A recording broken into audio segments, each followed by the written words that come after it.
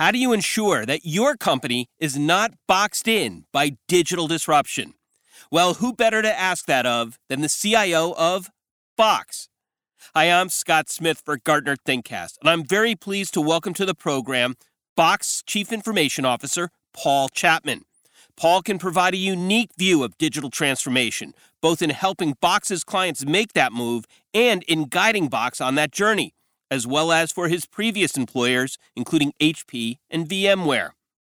Box describes itself as a, quote, enterprise content management platform that solves simple and complex challenges, from sharing and accessing files on mobile devices to sophisticated business processes like data governance and retention, end quote. Box helps 41 million users across 74,000 businesses, including 59% of the Fortune 500, to manage content in the cloud. Well, we're glad to have Paul on the phone with us for a two-part conversation on a wide range of topics, including the challenges of maximizing digital potential, why CIOs need to be at the forefront of that effort, how to take true advantage of the cloud, and how to impact customer experience. Paul, thank you for joining us. Thank you. Appreciate it. Digital business, your company is right there at the forefront in really changing the way we have thought about how we exchange information, how we store information, and so forth. Everything that really lies at the crux of this digital era. As you've watched your clients and your company develop, what, in your mind, do companies need to adjust in their mindsets to really take advantage of digital business? Well, I think one of the misconceptions a lot of the time is that people naturally gravitate towards this being a technology solve, that going digital is about implementing a set of technologies that get you to a digital outcome. And that actually isn't the case. Granted, software and technology is an enabler to a set of outcomes, but unless you really think through how you rewrite your company versus rewrite your software, you're going to miss the desired end state. And what we see is a lot of companies often think through what they need to do and why they need to do it relatively quickly, and then struggle with the how part. Because you really do have to rethink your operating model, your business model, before you even define a set of digital experiences and then deliver those experiences through technology.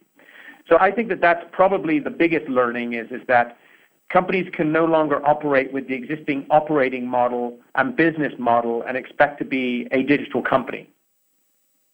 So then is it a culture shift we're dealing with? What is the biggest challenge that you see clients wrestling with as they move to become more digital? Well, I think what you see is that a lot of companies, and what made companies successful, we like to say what allowed them to sort of win in the industrial economy. Companies have become successful by incrementally, in a stepwise linear way, making incremental improvements to their business to stay in front. But the rules have changed, and the things that made the incumbents successful are now often the anchors. You still have to run your existing business today. You still have to take orders and ship product and recognize revenue. But at the same time, you have these digitally native companies that are able to really rethink from the ground up. They start with a clean sheet in an unconstrained view. And it's the existing constraints on running the existing business. And you think about operating model, and you think about organizational structures, and you think about the processes that you've implemented over the years to optimize your business. Unfortunately, it's no longer a stepwise linear set of improvements that's actually going to shift to a new way of operating. You have to rethink from the ground up. And I think that that's where organizations get stuck. So is it in that planning phase, Paul, or is it where is a common mistake that you see companies making as they try to wrestle with this? Well, it changes company to company, and it depends on where they are in their life cycle to some degree and how you approach transformation. If you go to some of the larger enterprises that were born way back in the last century that have been built out of acquisition, growing to a very large, complex scale, the aligned incentives inside the organization, or lack thereof, really become resistant to change. And so you have, I think studies sort of show on average 30% of an organization knows where you're going as a company and how you're going to get there, and they're on board. 30% don't, but they're willing to learn and invest and get on board. And 30% won't, and potentially never will. And I think the challenge is it's not just starting with technology and thinking it's going to be a technology implementation that gets you where you want to, as I mentioned earlier. It really is, how do you make sure the organization is aligned, you have an aligned set of incentives for the outcome on the other side, and then commitment to that. I think if you have a lot of people in an organization that don't understand or know what the outcome looks like for them at the individual level, and if you don't solve that problem, it makes it really, really hard to change your organization because you have a lot of resistance inside the company. Our guest is Paul Chapman, the CIO of Box.com. And Paul, Gartner makes the point that this digital transformation creates new openings for CIOs because, as you pointed out, this is not just about technology. So really everything has to be blended in from the start, from the strategy stage forward. From your experience, how can CIOs impact or even guide this digital transformation? I think there's a number of ways, right? As you think through how you deliver or operate with a new digital operating model, a new digital business model, a set of digital experiences, a lot of things are now much more data-driven. They're much more driven by the new ways of working, the new styles of working. Today we have, an entirely new style of employee, a new style of workplace, a new style of IT.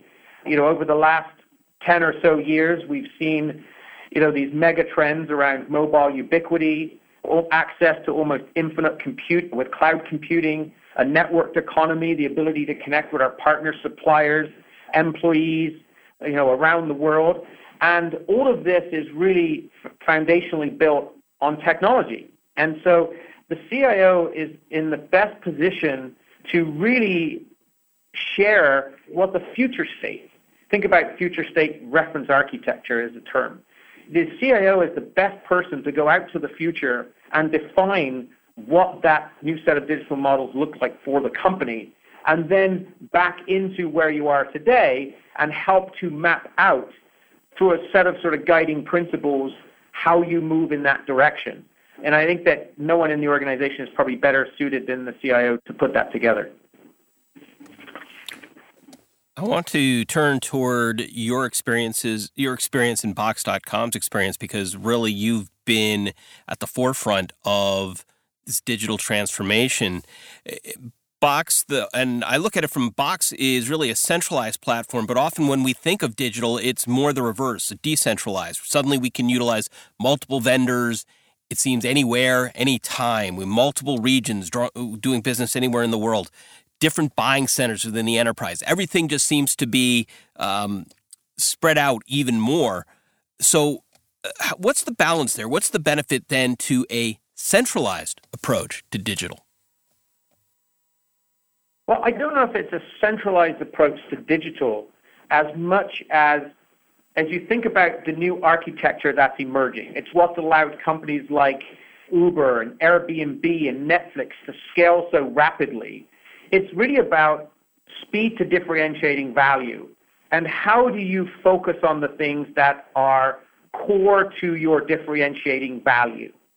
And how do you leverage the best of breed capabilities that are now available to you in, call it the Internet of API world, the platform economy? How do you leverage these highly reliable, highly scalable services, and how do you bring them together to curate the experience that your customers, partners, suppliers, employees get? And that's really, I think, what the art is here. It's you don't have to go build everything. You don't have to go create everything. You don't have to go develop everything. You leverage and you assemble, and then you add your differentiating value on top. And I think what that really gives you is speed, It gives you agility in your architecture. It gives you a much larger freedom from infrastructure, which has sort of slowed us down in the past.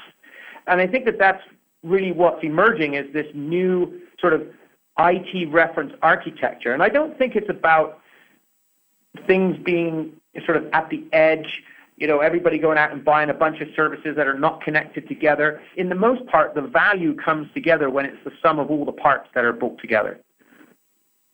How do we get the most out of that sum of all the parts? We'll explain that next time on Gartner ThinkCast when we continue our conversation with Box CIO Paul Chapman. A quick program note, Gartner is an impartial independent analyst of the information technology industry. All content provided by other enterprises is expressly the views of the speakers and their enterprises. The information should not be construed as a Gartner endorsement of said enterprise's products or services. What we'll definitely endorse is that you check out the Gartner webinars at gartner.com/webinars and our many other Gartner ThinkCast conversations, which can be found at gartner.com/podcasts. Or you can subscribe to Gartner ThinkCast via iTunes, SoundCloud, Stitcher, or Google Play. For Gartner ThinkCast, I'm Scott Smith. Thanks for listening.